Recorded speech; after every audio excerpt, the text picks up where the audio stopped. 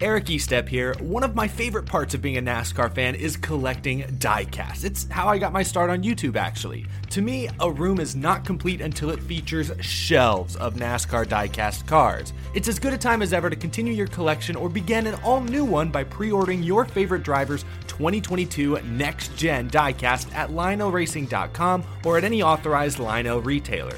Lionel is the official diecast of NASCAR, and don't miss Lionel Racing's NASCAR Authentics diecasts at a Walmart or Target near you. Not only is Lionel the official diecast of NASCAR, but they're also official supporters of the Out of the Groove podcast network. So what are you waiting for? Head to LionelRacing.com to order your favorite driver's 2022 diecast. Hey Ben, it's Aaron. Hey Aaron, it's Ben. So Ben, how long have you been following NASCAR? A lifetime.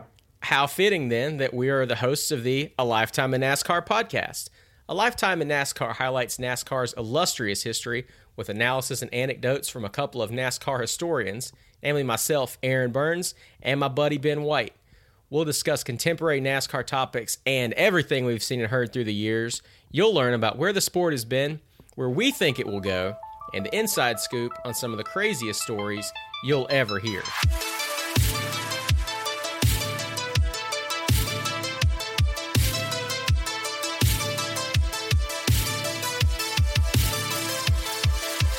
Ben, we're rocking and rolling. Episode 21 of the Lifetime in NASCAR podcast. No more fitting subject line to discuss episode 21 than the owners of the number 21 for what feels like, fittingly again, a lifetime. Wood Brothers Racing. We've talked about the Wood Brothers a lot on this podcast, deservedly so, because of all the success they've had with, particularly with David Pearson, but with some other drivers as well. To get things going in this one, though, there are a couple of notable races in recent memory that were huge for the Wood Brothers. The first one that comes to mind for me, the 2011 Daytona 500. So they've got this 20-year-old kid who just turned 20, Trevor Bayne, second career Cup Series start. First as a pseudo full-time driver, he signed this deal to run 2011, run a partial schedule with the Wood Brothers because they'd cut back because they hadn't had a lot of success and weren't making as much money. And he goes out and he wins the Daytona 500. Ben, that was, to me, I think, honestly, that's probably the biggest upset win in the history of the 500. And I know that's kind of a hot take because you got Derek Cope in 1990. That was a shocker. You've got Michael Waltrip in 2001. But Derek Cope had a great engine in that car, and they were quick all speed weeks. Michael Waltrip, DEI, we were just scratching the surface of the dominance of that team, and we didn't know what they had in store.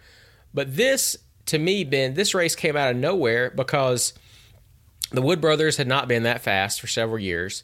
They hadn't won a race in almost a decade, and we'll get to the other race they'd won in a little bit. But, they were an afterthought at best, and they got a guy in this car who's never won an Xfinity race. Then it was a Nationwide Series, and nobody expected anything of them. They're just kind of there, and he did, to Trevor Bayne's credit, he found good drafting partners, and the biggest thing you can do at Daytona is stay out of trouble. There was an absolute ton of wrecks in that race, and he survived all of them, and he wins.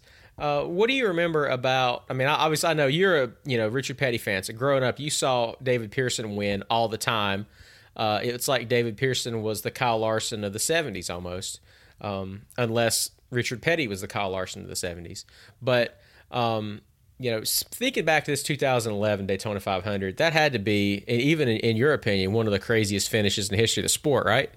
Oh, absolutely. It sure was, Aaron. It was almost one of those days where you see a kid in the 21 and you have so much respect for the Wood Brothers over the years, and you almost want to say, Trevor, who? Really? Yeah. Because nobody really knew who he was. And like you say, he really had no success. Well, think about it. He only had one other race under his belt in the Cup Series, and he goes into the Daytona 500 in the 21 car, and no one really knew who he was. And so he gets in the race, and like you said, he dodges a lot of these crashes, and at the end of the race, here's this kid and everything's falling his way. And secretly, you're thinking this would be the coolest story in the world to write because it's going to be a Cinderella story. Sure. If he wins it, and sure enough, down to the white flag, goes around 4 turns, and suddenly here's this kid keying his radio. He said, "Can you believe this? Can you believe this?" He couldn't even believe it. Here he was holding off some of the biggest superstars in the sport,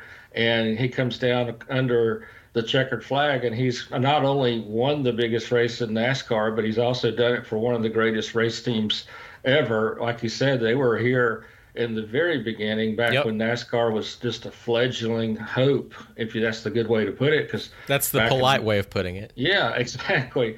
June 19th, 1949, a bunch of guys get together and put some rules together, and they go to Charlotte, at not Charlotte Motor Speedway, but a track over on Wilkerson Boulevard, and a little dirt track, and they put together something called NASCAR, and the Wood brothers were there. And they had 98, that was the 98th victory, and then it's Ryan possible, Blaney, Ben, that at that time Trevor Bayne's grandparents hadn't been born. Actually, might be true. And they had 98 wins with Trevor's victory. Ryan Blaney wins number 99 at Pocono. They're still looking for 100, but I mean, they were a big force in the 70s and 60s. Sure. David Pearson driving the car, and when I was growing up, we'd go to Darlington every year for the spring race, and of course, it was David Pearson. And just like it's Kyle Larson right now. Every year he would win that thing. And we'd go from like 1972 to about 78 or 9, and he won a ton of races there at Darlington. And you got to the point where you got a little frustrated because every year it was David Pearson. Well, but that just shows you how great they were as far as Wood brothers and David teaming up together. The chemistry with them was great. But as far as the Wood brothers family, now you could absolutely not find a better family, maybe the Pettys, but they've got so much respect among everybody in the garage, even now with Eddie Wood, Lynn Wood, Leonard Wood, and sadly we've lost Glenn, who passed away 3 or 4 years ago, and lots of, the Wood brothers were literally like lots of brothers. They're changing tires and working on cars back in the Cale Yarborough days, and David Pearson and driving for him, of course, like we said, and Buddy Baker drove for him. Neil Bonnet, just a who's who list of Dale drivers. Jarrett got his first win with him in 91. Sure did, and just in a tremendous family. But back to Trevor Bayne. I mean, you talk about the most surprised person in the entire state of Florida was probably Trevor Bayne, because he was driving the car, and here's this kid who goes in, like I said, under the checkered flag. He's won this race, and I mean, the kid was like, "Can you believe this?" He was keying his mic, and anyway, biggest win for his career. And he didn't win any other races, but I mean, that's okay. You can tell that to your grandkids. Hey, sure, maybe I didn't win any more, but I won the Daytona 500. You can't take a thing away from him. He was a talented race driver. Yeah, and honestly, speaking of Trevor Bayne winning this race, there's a couple of interesting postscripts to it. First of all, Trevor Bayne grew up a Jeff Gordon fan. At that time, there was circulating this picture of Trevor Bayne meeting Jeff Gordon, if I recall correctly, Ben, and one of his best drafting partners for much of the 500 and really a lot of speed weeks. I mean, even through practice sessions and the qualifying races, he worked with Jeff Gordon a whole lot, and he didn't. He wasn't afraid to admit he was kind of starstruck. Well, he makes it to the end of this race, and Gordon didn't. All of the Hendrick cars wrecked at some point. It was a battle of survival. And I want to go back to not just to the fact Trevor Bayne won this race, Ben, but this gives us an opportunity to go back in time a little bit, strap on the time machine helmets, and say that Daytona in 2011, they just paved the racetrack again for the first time in decades. And the style of restrictor plate racing was unlike anything any recent NASCAR fan has seen. It was unlike anything any of us had ever seen, where you had to have a partner. You just push them nose to tail as long as you can, try to get your engine not to overheat, time these pushes just right. They called it the two-car, the tandem drafting was what it was called. Wasn't around that long because a lot of the drivers absolutely hated it. But Trevor Bayne figured out how to do it, and I'm not even sure if he really knew what he was doing. He said since then he really didn't know what he was doing, which makes it more impressive that he won the race.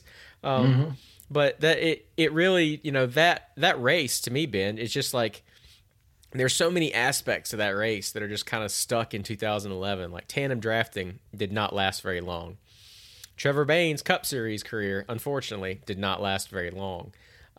There's just, and there's other postscripts to it. Like David Reagan was leading on a late restart, and I think he either jumped the restart or he switched lanes too quickly, and so they penalized him. David Reagan could have won the 500 for Roush, and then imagine how that would have changed his career, because he ended up getting his first win. He actually now that I think about it, he would have swept Daytona that year because he won in July.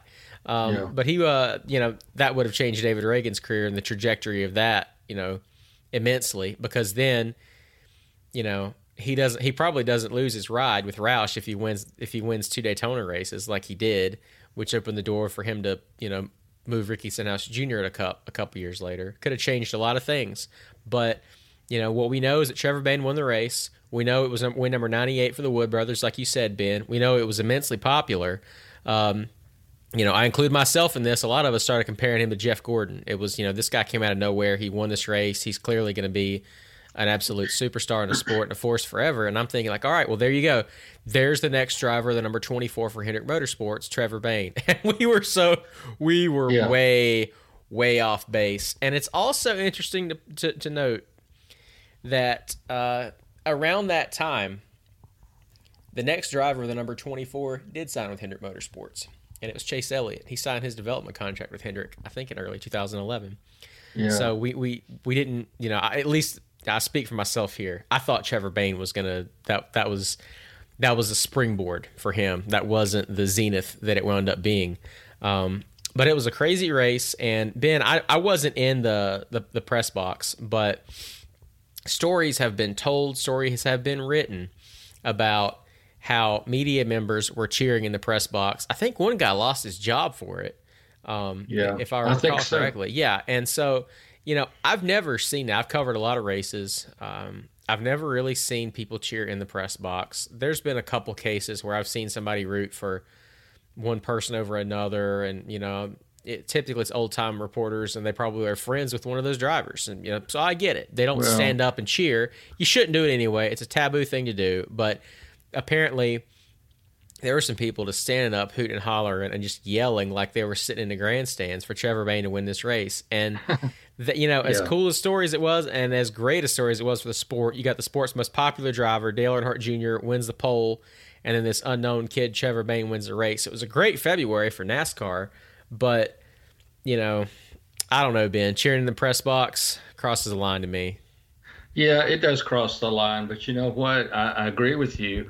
I think standing up and cheering and standing on the desk that you're working on and, being a fan, okay, you're privileged to be in that setting because you have a responsibility to be neutral, and I understand that. But we all, to a degree, we're all race fans. If you weren't, absolutely, you wouldn't be there.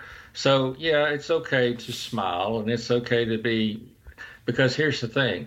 This is just my opinion. Okay. But if you,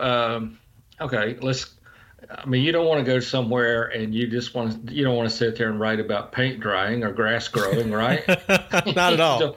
You don't want to do that. Yeah. You're human, and you want to see the Cinderella story happen. Sure. I've always been a fan of the Cinderella story as it comes down, and you always want to see that guy who worked the hardest, and he passed the superstar on the last lap and he wins the race, and might be his only win, but it was really, I like Trevor wins the race, the biggest race in NASCAR history and all that jazz. Carl Edwards being the superstar in this case, who he beat on. But you have human emotion, and now you got to keep a restrictor plate on your head, so to speak, when you're writing this kind of stuff. But seriously.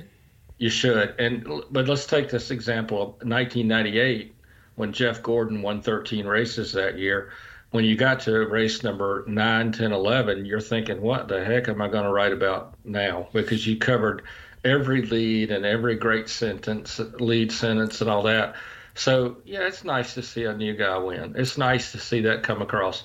But that's a great comparison, Ben. I got to stop you there because I had to stop for my laughter because you just described 1998, Jeff Gordon, you just described 2021 Kyle Larson to a T. Yeah. Imagine absolutely. like having to write, I'm glad I don't have to cover the races every week because, hey, Kyle Larson won at, he won the pole for the 600. And then he won the 600, and then he's on the pole at Sonoma, and then he wins at Sonoma, and he's on the pole for the All-Star race, and he wins the All-Star race, and he's on the pole at Nashville, and he wins at Nashville. So, kudos to whoever can come up with really good lead paragraphs and news stories, particularly in this day and age of limited access. We're just starting to get back to some regular access for the media and NASCAR now. Hopefully the NFL will follow suit. They're moving at a slower pace in that regard, as I see. But, there have been races where I was rooting for the guy who won to win, and I was really excited. And there have been different reasons for that. It might be that person was my favorite driver, and he had never won at that track before. And I had never covered a race at that track before, and all those perfect things came together on one sunny October day in 2014.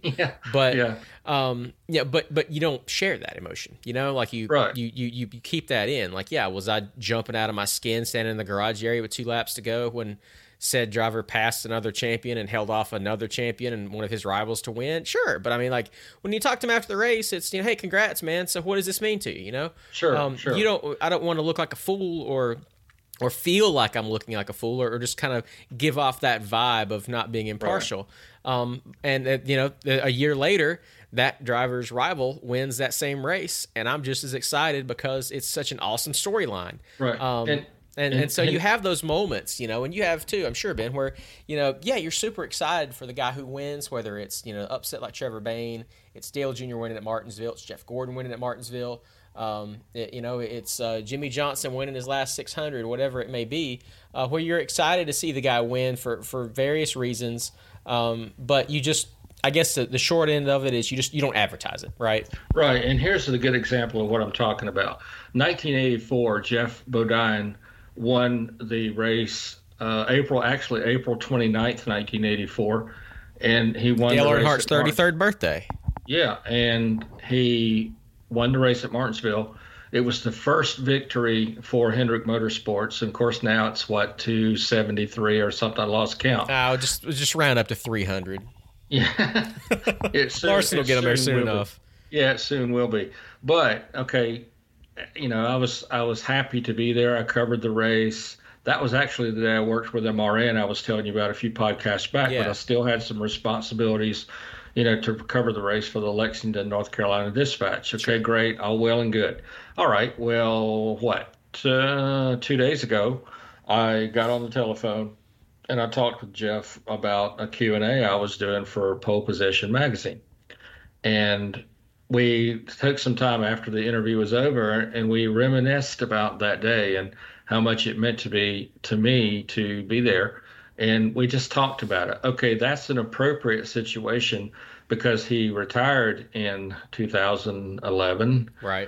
And it's 2 old friends talking about how cool it was and how neat it was to see him win his first race. And right, but you didn't stand up in whatever makeshift press box they had then and start yelling, "Come on, Jeff, bring it home, baby!" That's right. I don't even do that at races as a fan.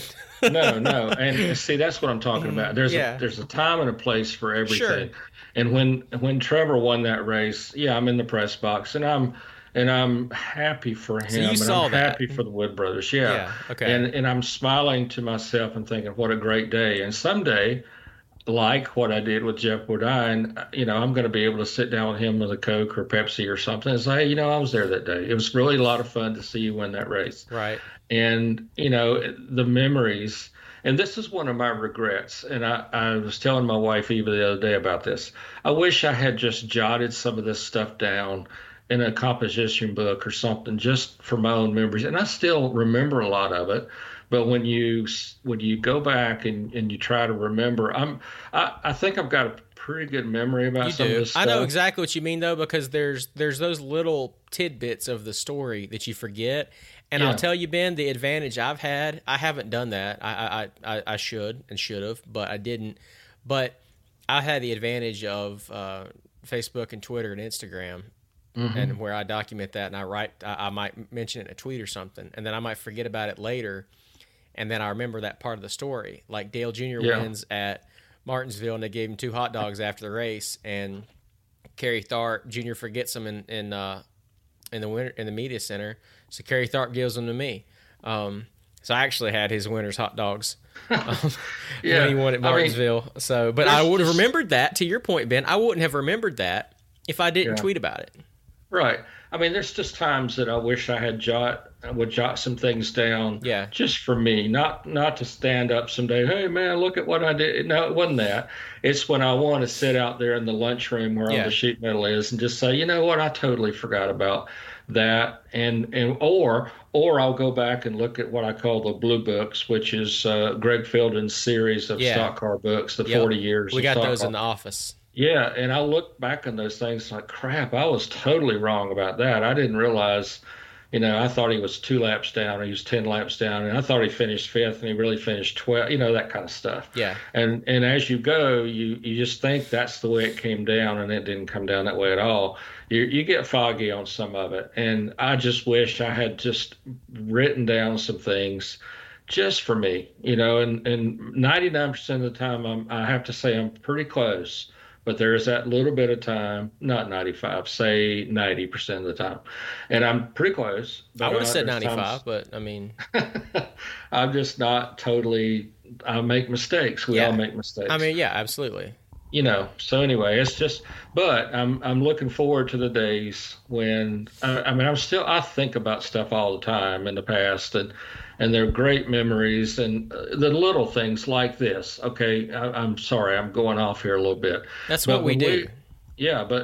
And I love talking about it's the little tidbit things that mean nothing, but it means a lot to me. Sure. Like when Dale Earnhardt got out of his car in Japan after the race at Suzuka, and Motegi, I guess, was the oval. Yeah. And he gets out of the car, and he walks straight over to me and says, Junior stole my tires. Do you believe that? Junior stole my tires on the last pit.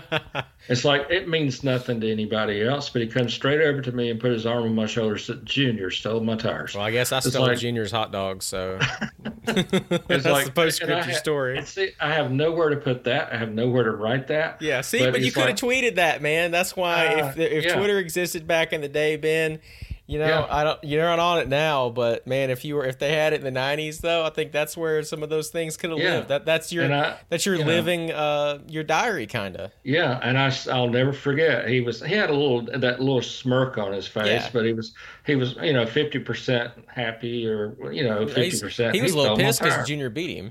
Yeah, and he's like, had he not taken my tires, I would have beat him. But Earnhardt never settled for second. Even against his son. Right, he used to call it the first loser, of course. But anyway, why would he tell me that? I don't know why he told me that. But he just walked straight over to me and said, Junior stole my tires. Or Junebug, I think is what he said. Junebug stole my tires. I believe that. Well, I mean, anyway. In that setting, Ben, Dale probably just enjoyed seeing a non-Richard Childress racing familiar face, in all honesty. That's true. That's probably part of it. And he did say this to me too when we were I was telling you a few episodes back about how he was relaxed and happy. Not that he didn't enjoy his fans, because he did. Yeah. But he said, no one over here knows me, and I can relax. I mean, I've got time to sit and talk and sign autographs and hang out with you. So let's go hang out. It's like, really? Me? You want to hang out with me? Are you serious? Yeah. And it's like, yeah, let's go hang out. I don't know anybody else over here. So heck yeah, let's go hang out. So we did. Yeah, I think we discussed this in like episode 2, and looking back on it, still every time we discussed it, it makes me wonder if he tried sushi when he was over there. I would love to know. And I would definitely say no. Well, the next time I see Richard Childress, I'm going to ask RC. I don't know RC as well as you, so I think it makes it even better that it comes from me. Because I've only talked to him a few times ever, but that and there are those great moments, and that's one of the things that I was going to touch on today. So you beat me to the punch, Ben. Is that if Twitter and social media existed 20, 30 years before it became super popular, how it would have changed NASCAR. Imagine, Dale Earnhardt trending in February '98 for finally getting that monkey off his back and winning the Daytona 500. Or imagine, I'll tell you something. You know who would have hated to have Twitter in the '90s? Because he just would have made a fool of himself at some point. And I say this not derisively. I say this in a fun way because I loved watching this guy race. But as soon as I tell you his name, Ben, you're going to completely agree with me that of all the Cup drivers in the 1990s, this guy would have regretted having Twitter more than anybody else. Let me see if I can guess who you're going to say. All right, take a shot. I was going to say Harry Gant. Nope. Jimmy Spencer.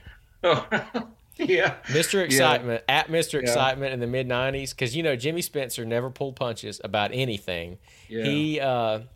He would have been – he's somebody who would have gotten in hot water with NASCAR because he would have tweeted at Bill France Jr. And it's just funny to think about these ideas. But, he would have tweeted at Bill France Jr.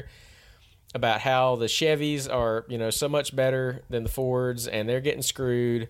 And there's two other people that would have been must-follows in the 90s on Twitter.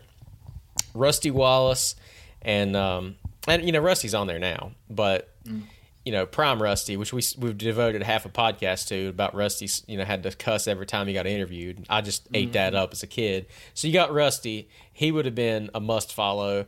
And then another one is, I think, Felix Sabates, 1990s Felix Sabates. Man, that guy would have, he would have populated your Twitter feed. You remember when he protested, this was 95, Dover. Felix Sabates was so pissed off that he thought NASCAR was favoring Dale Earnhardt that he pulled the absolute king troll move all time, coolest thing. He paints Kyle Petty's car like Dale Earnhardt's for the next race because he's like, if you're just going to favor Dale Earnhardt, then I'll paint my car like his and maybe you'll treat us like him. And I'm pretty sure they qualified beside each other that race. I think they did. Yeah. I totally forgot about that, but yeah. I do remember that now. And do you remember the time Rusty got fined by NASCAR for something? I don't remember what it was, but he paid him in pennies. Do you remember that? Yeah, and I think Felix Sabates did that too. Yeah. I remember Felix doing it, and it might have been for this, whatever this transgression was. It could have been. I don't remember how much, and I don't remember what it was for, but they paid him in pennies, and it was like $10,000 fine or something, but he paid him in pennies. I thought that was pretty cool. Yeah, Felix Sabates is an absolute showman, and behind the wheel, so was Rusty. And here's another one for you while we're on this subject, Ben. Oh, my gosh. All right. Imagine this. Mid-1980s, early 80s, Twitter, Darrell Waltrip. must see all the time. That's a guy that I don't subscribe to anybody's tweets, so I don't get notifications. I hate getting notifications on my phone. If you actually go through my phone and read the general settings on my iPhone, I've got notifications turned off on all but 2 apps. I just hate getting notifications. It annoys me. If I want something, I look for it. But Darrell Waltrip, man, I would have subscribed to his tweets in the 80s because think how good he was in the press conferences. Think how good he was talking to media. God, could you imagine if he had that at his disposal? He would have raised hell all the time. Yes, he was a showman and very, very creative about his comments. When he was first when it came to having the right thing to say at the right time. And I'm telling you something, when he won those 3 championships in 81, 82, and 85, he was the world's best about getting into people's heads. Yeah. And he really was great on the racetrack, don't get me wrong. Sure. But he did just as much in other drivers' heads than he did on the racetrack because he could get them to thinking too much about this next race or this racetrack or what he proposed to do on the racetrack come Sunday, and then just get them all flustered. And he was the man when it came to that. He could really make you think, outthink yourself. And he was. You know what made that more dangerous? The crew chief who would play the best mind games was his crew chief, Jeff Hammond. And the car owner who played the best mind games was his car owner, Junior Johnson. Yeah, that's true. They made a great combination as far as mind games. Yeah. But Darrell was the absolute best at it, and he just knew what to say at the right time. He'd get in front of a camera, and he would just make the other people self-destruct. Yep. And that was as much the MO for Darrell as it was shifting gears and moving high and low on a racetrack. He was the best at it. Yeah, and Darrell is one of few drivers in NASCAR who, I mean, I say this with the utmost honesty, having talked to Darrell multiple times as a journalist, you know, not nearly as many as you have been, but I know you agree with me on this point. Few drivers in the Cup Series, especially when they get to the Cup Series now, like to deal with the media. Doesn't mean they don't enjoy talking to some people. They have friends in the media, you know, that doesn't mean that, but they don't like the idea of doing a press conference is a chore. And I understand that because, as Tony Stewart said, if it doesn't make my race car faster, I don't really care. So Right. a lot of guys have that dedication, and a side effect of that dedication is they don't want to deal with the media. Bill Elliott hated dealing with the media. A lot of guys, you know, I've begun to think Kyle Busch might not like dealing with the media. That sentence, of course, laden with sarcasm. But there are two guys who I think love it, and like when they hear, "Hey, you're up for a press conference," they're like, "Yes." There's two that come to mind: Darrell Waltrip and Brad Keselowski. Yeah, I agree with that. But the difference in Darrell and Brad, I think, is Darrell loved to, and I say this lovingly, I really do because I love Darrell. He loved to antagonize the media in a way, you know, because I mean he had a message. How did he do that? I'm curious because you may have you saw a side of Darrell, because I've only encountered Darrell as a journalist, as an announcer. You saw Darrell in his prime as a driver. Well, when I say and I say that with respect, lovingly of Darrell, because we're both Darrell fans here, so yeah. I mean, I just love. He's a friend. He's a friend of mine, and I love talking to him because he's got a million stories. When I say that, I think because he had a way of whatever he was telling, he could tell it in a very interesting sort of way, and still come across and get that message out to the guy he was racing for the championship or for the win on the next race, and just he would get the point across, but he would also get the point across to the guy he was trying to get the point across to, if that makes any sense. Yeah, he was mentally tough, and that set Darrell apart from most other drivers. And honestly, if I had to take somebody from the 80s whose prime was in the 70s, 80s, who could have translated that approach to Formula One best, where your biggest rival is your teammate and everything is mind games, I think a lot of NASCAR guys would have a bit of trouble in that for various reasons. But I think Darrell Waltrip would have absolutely thrived in it because he loved nothing more than needling somebody, just getting under their skin a little bit, but using the media as a perfect tool to, as you said, get his point across and get in people's heads. And if you're in their head, you've halfway won the race. That was the way Darrell's approach was, and he made it work perfectly. Right, and here's another step to that.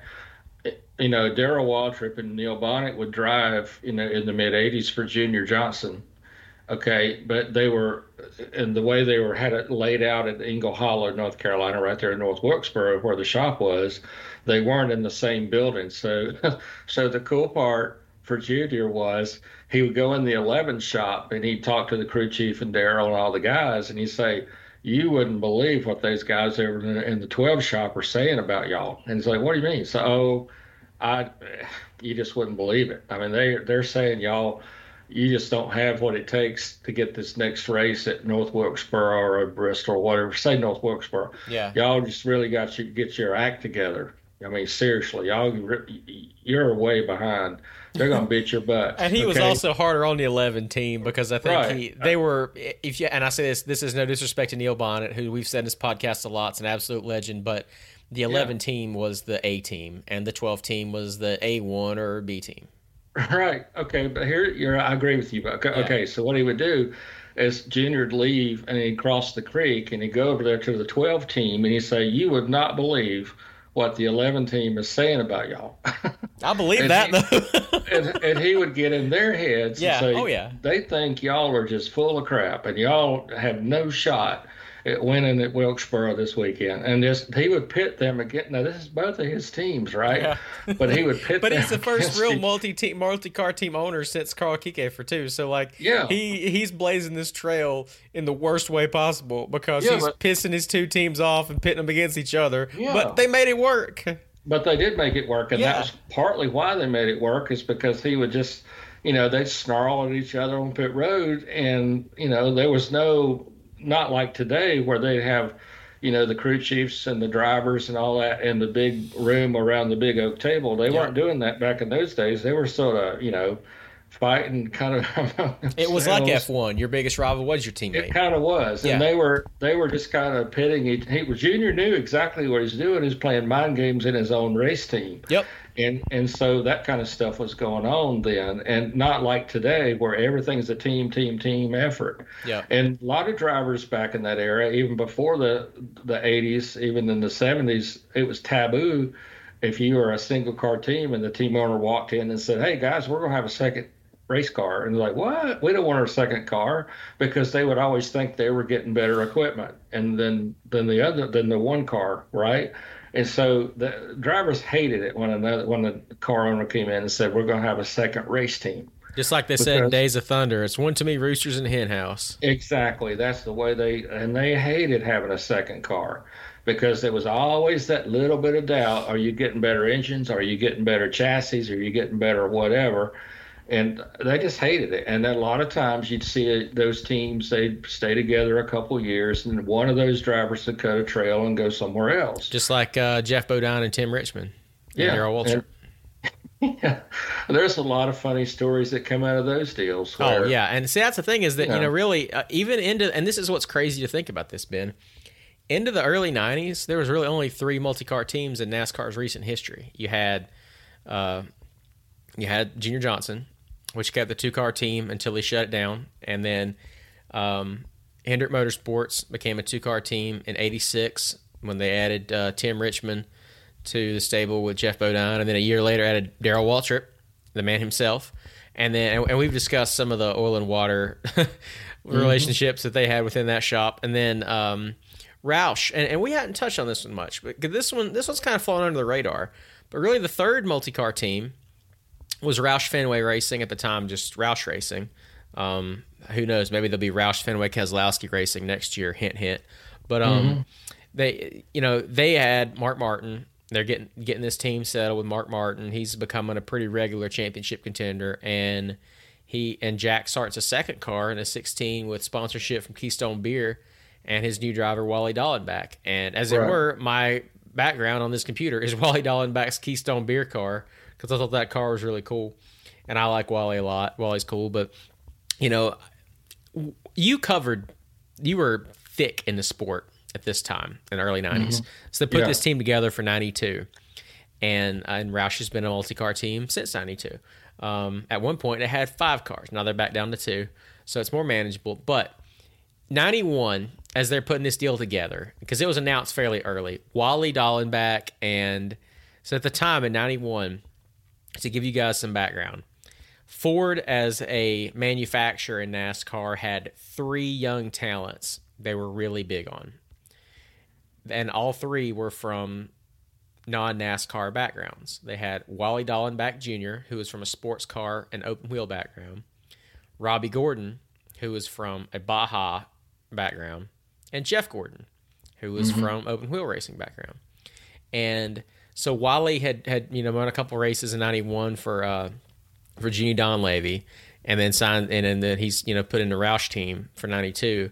Ben, do you remember what sort of discussion? What was the scuttlebutt in the garage here when people were like, "God, there's gonna be 3 multi-car teams now that Jack Roush is starting one"? What were the thoughts behind that as that was coming together?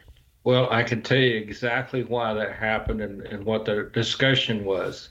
And that was that this little kid originally from Vallejo, California, who goes to Pittsburgh, Indiana, open wheel racing and sprint cars, comes to NASCAR with first Bill Davis and then Hendrick Motorsports. This little kid named Jeff Gordon sets the world on fire, and winning the Brickyard 494, and before that Charlotte a few months earlier, and everybody was looking for their own, quote, little Jeff Gordon. And if he came from open wheel, and we got to find the next Jeff Gordon and open wheel, and that was Wally and anybody that had any kind of open wheel experience. And that's why everybody was searching for that next new talent. And Rick Hendrick had already buttoned him up and signed him up and had the diamond in the rough. And if you remember back in '93, Jeff was running the full schedule. He had the one race, the last race of the '92 season in Atlanta. Yep. But I mean, I don't mean any disrespect to Jeff whatsoever, because Jeff's awesome, and he proved he could win races. Absolutely. He won 93 races, okay, Yeah. and 4 championships. But in '93, he tore up a lot of stuff. Yeah. Because he's told me that he sucked that year. Yeah, and he tore up a lot of sheet metal. But every time he tore up something, he learned something. And by '94, he was really, really developing as a race car driver, and he proved it because he won, like I say, Charlotte and in the Brickyard, and I don't remember the other wins he had that year. It was just Charlotte and Brickyard, I think, because Okay. But then it was '95 when he started to put up Kyle Larson like numbers. Exactly, and every year he got better and better. But everybody, to back to the point, everybody was looking for their little Jeff Gordon to really set the world on fire, because obviously he said, hey, we're looking in the wrong places, okay? We need to be looking for somebody who can handle a car on dirt, who can handle an open wheel car, who's got that feel, seat of the pants feel. Right.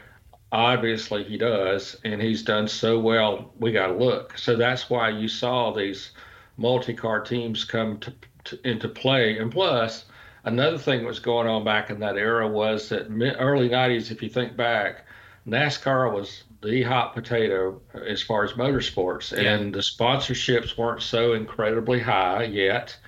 And because the cost of running a team wasn't quite as high.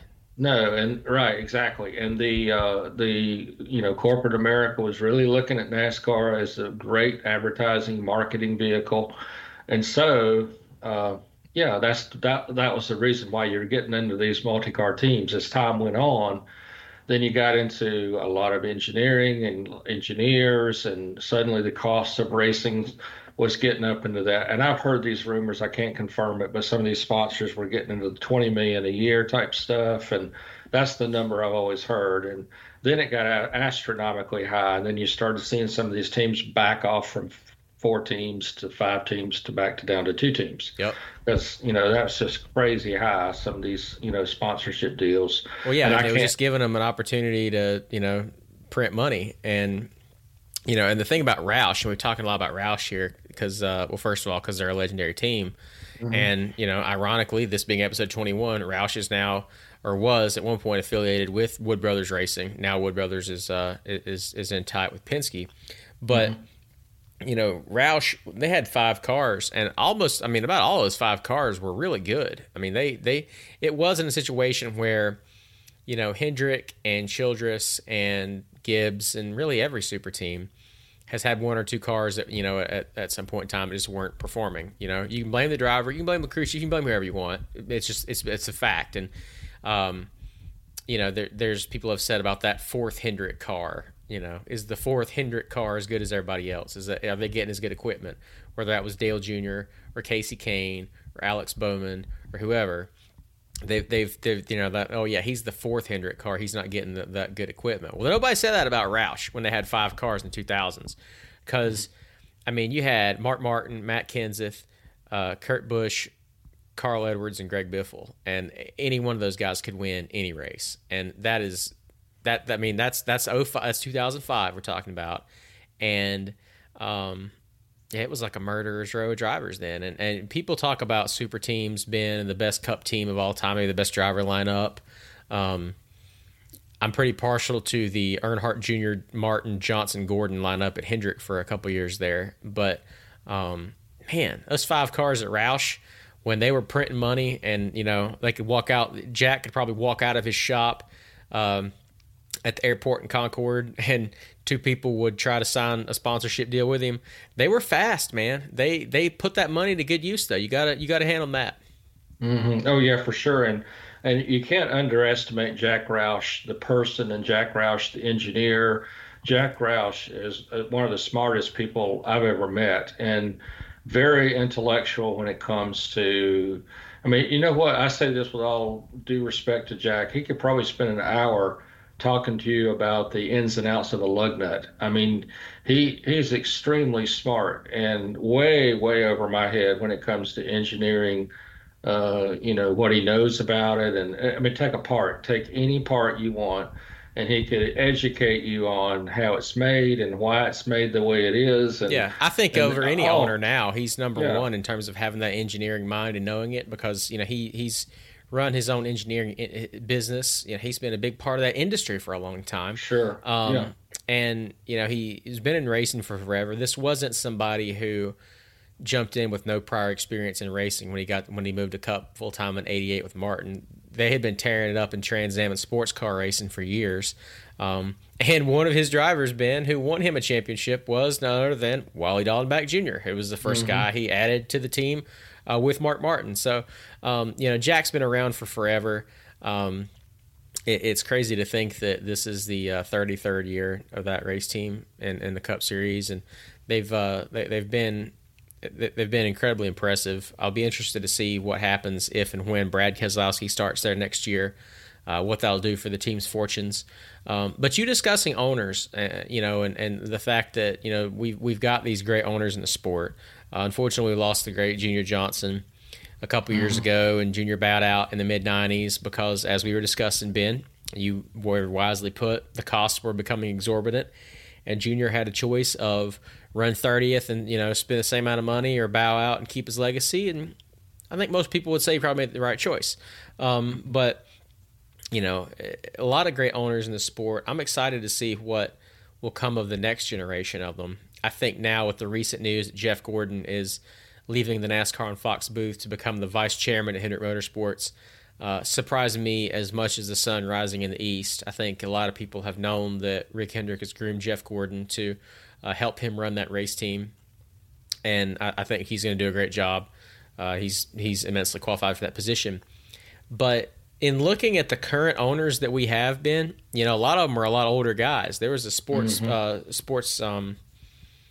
what's the name of it? It's the Sports Business Journal wrote a story about how so many NASCAR's team owners are pretty old. Rick Hendrick, Jack Roush, Joe Gibbs, Richard Childress, the prominent ones. Gene Haas isn't super young. So it'll be interesting to see who is in that line of succession for a lot of these teams. But in discussing owners and discussing race teams, it got me to thinking about some of the old owners that have come and gone in the Cup Series, and a couple of people who were one who raced when you started covering the sport. He owned teams. He sponsored cars. There was a period of time when almost half the Winston Cup field had his name on their race car. And I don't think we've ever brought up, we've gone 21 episodes in a lifetime of NASCAR, and I don't think we've ever brought up J.D. Stacy until now. Right. But when you want to talk about multi-car teams in some way, shape, or form, J.D. Stacy sponsored Dale Earnhardt, Tim Richmond, Terry Labonte. He sponsored whoever he could sponsor for a short period of time before that money dried out, to put it mildly. Ben, what do you remember about the great J.D. Stacy story in the Cup Series? Well, what I remember most about him is he came into the sport like gangbusters. And I think a lot of times what happens, and I don't say this disrespectfully to Sure. J.D. Stacy, I don't mean it that way at all, but I think what happens a lot of times is you see team owners come into the sport without a long-term game plan, and they put their name on everything, and then suddenly they aren't here. And I think what you have to do first and foremost is remember that to race anything, it's a long-term commitment. It's a very, very costly venture. And like Rick Hendrick and like Richard Childress and like Roush, I mean, you have to start in Penske. You have to start off with a one-car team, and you have to struggle, and you have to really, really set a very solid foundation to your race team and let it grow, let it grow, let it grow. Which I think Michael Jordan and Denny Hamlin are doing wisely. Yeah, I think so too. And I think what you have to do is pay yourself hypothetically a $50,000 salary for the first 15 years, so to speak, and put your money back into it, and let it grow and see where you are, because there's a lot of expense to a race team. And some of these guys who have a lot of money in the late 70s, early 80s came into this thing, And they suddenly realized that they just didn't have the money to keep this going because they just flooded themselves into it, sponsored everything that moved, and then suddenly they were not here. And we've seen that happen with, oh gosh, I could probably name 8 or 10 team owners that came and went, maybe more than that, because they just they didn't really have a business model coming Yeah, in. they came in with more money and more Yeah, gumption than strategy, and it showed. exactly. Yeah, and that's why you see Rick Hendrick build from a two car, I mean literally two race cars that had number fives on them that Jeff Bodine drove. And he told me a couple of days ago when we talked on the phone, he said, had I not won that Martinsville race, April 29th, 1984, he had already told me, he said, if you don't win this race, we're going to shut the doors of Hendrick Motorsports. Yeah. Now, think about what I'm saying.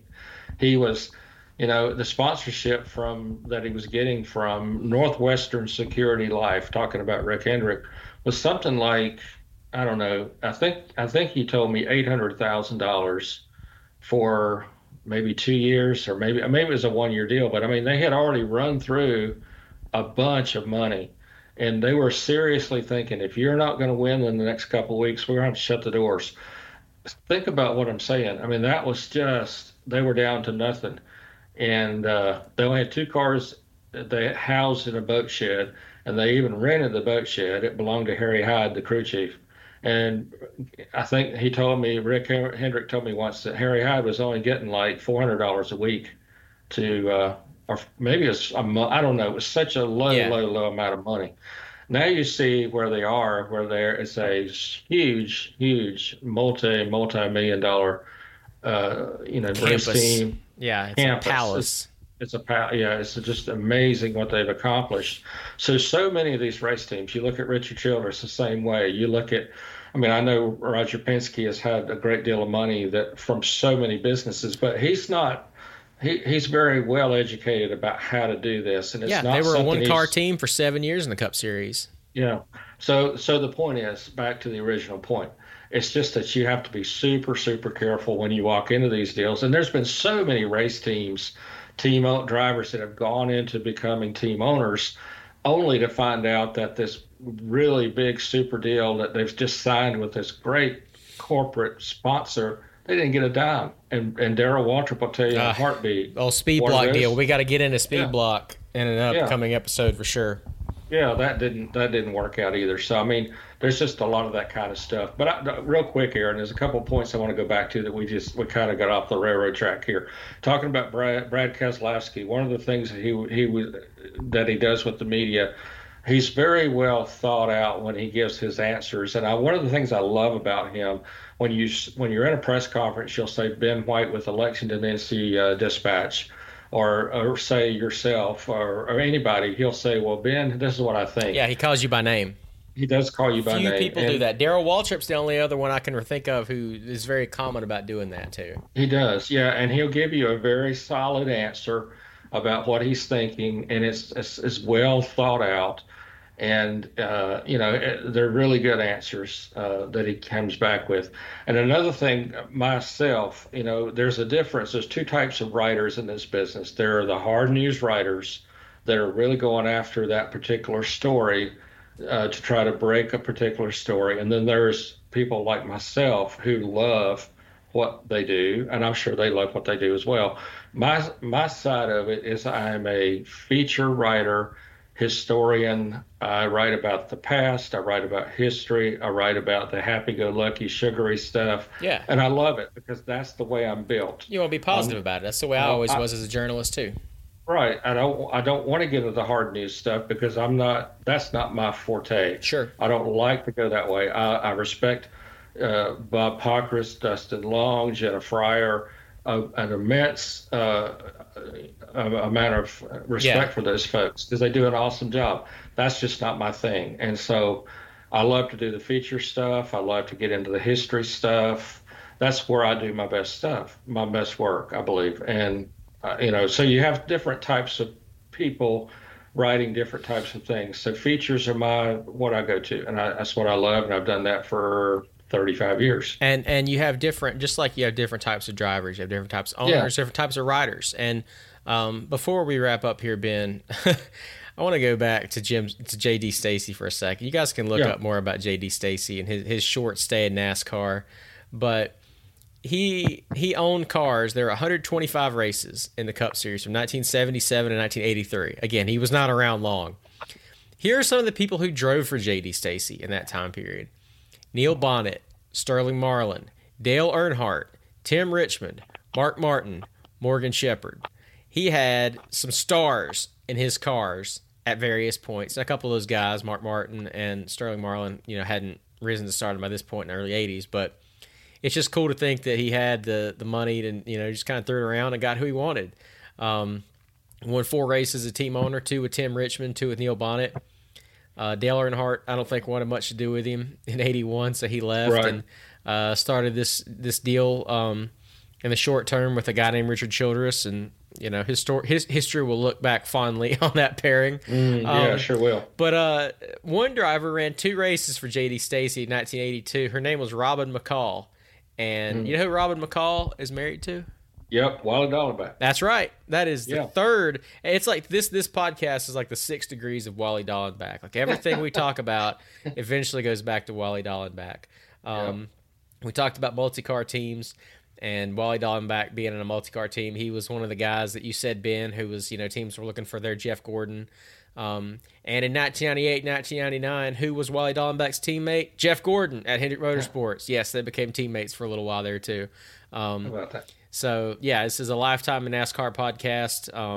Wally Dallenbach did not sponsor this episode, but I will never turn down a chance to talk about Wally because that was one of my guys throughout the 90s. When I was a little kid, when Wally drove, whatever car Wally drove, that was who I was going for. I think we've discussed, he came so close to winning at Watkins Glen and a one-off for Bill Davis in 95. Had the cautions gone his way, he would have won. But Wally's a super cool guy. So many people in the sport are really cool. Yeah, and you know what, Aaron, his dad, as you know, of course, was a famous winning IndyCar driver, Wally Dallenbach Sr. Who do you think Wally was named for, Ben? Oh, yeah, well, there you go. Hey, that's another one of my Martin Truex moments, right? When I just stuck my big foot in my mouth and said, who are you named after? Yeah, they ought to ask Wally, who are you named after? He'll be like, I'd like to know. Well, it's late in the day. What can I say? But anyway. Hey, man, we've all asked questions like that. I'm sure that at some point on the radio, Martin Truex Jr. has asked a stupid question too. So I doubt he will use that against you. But let me say this, though. There might have been some folks out there that didn't know that Wally Dallenbach Sr. drove a race car. So, hey, there you go. Yeah, I mean, he ran multiple Indy 500s, and I think he was a chief steward for IndyCar for a long time when it was CART, IndyCar, IRL. It's gone by so many different names. Wally Sr. was a legend. Wally Jr. had some success in everything he drove. Super talented driver. I'll be looking for a royalty check from Wally. We've mentioned him in this podcast probably more than any other podcast ever. So we've got that. Going for us, Ben. We've also got episode 22 going for us pretty soon as well. I think we have crossed the finish line on episode 21. It has been a blast as always chatting it up with you, Ben. Yes, sir. Love doing it. Can't wait to do it again soon. Absolutely. Yes, sir. Throw a rating our way wherever you're listening. I'm hoping we get at least 1 5-star rating, even if it is from Wally Dallenbach. We'd love your feedback, whether you are a Wally Dallenbach or not. We'd love to hear it. And we're going to get cracking on episode 22. We're probably going to talk about Joey Logano a little bit because he's kind of a big deal, as well as several other people who've driven the 22 throughout the history of the Cup Series. One of them being, Ben, Wally Dallenbach. I'm not going to say his name again anymore, I promise. We'll stop it. But he did. Okay. In the meantime, for my buddy Ben White, I'm Aaron Burns. I thank you guys so much for listening to another episode of A Lifetime in NASCAR. We'll be back with episode 22. I think I stuttered when I said that. We'll be back. There we go. Get it out right. We'll be back with episode 22 very soon. Faster than Wally Dallenbach could go around Watkins Glen. There, I broke my promise. But in the meantime, appreciate you guys listening. We'll be back soon. So long, everybody.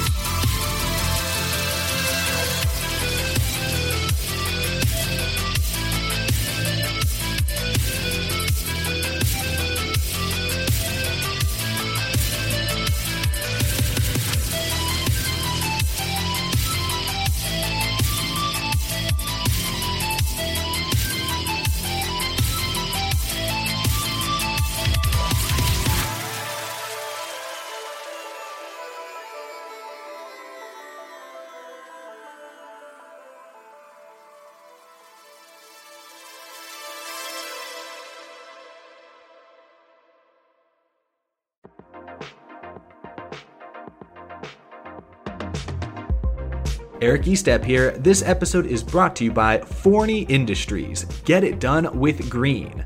Forney offers a full line of welding and plasma cutting machines, metalworking accessories, and more. For do-it-yourselfers all the way to professional metalworkers, Forney has everything you need for your next project. Shop Forney's top-of-the-line products at forneyind.com. That's Forney, F-O-R-N-E-Y, ind, I-N-D.com, or at an authorized Forney dealer near you.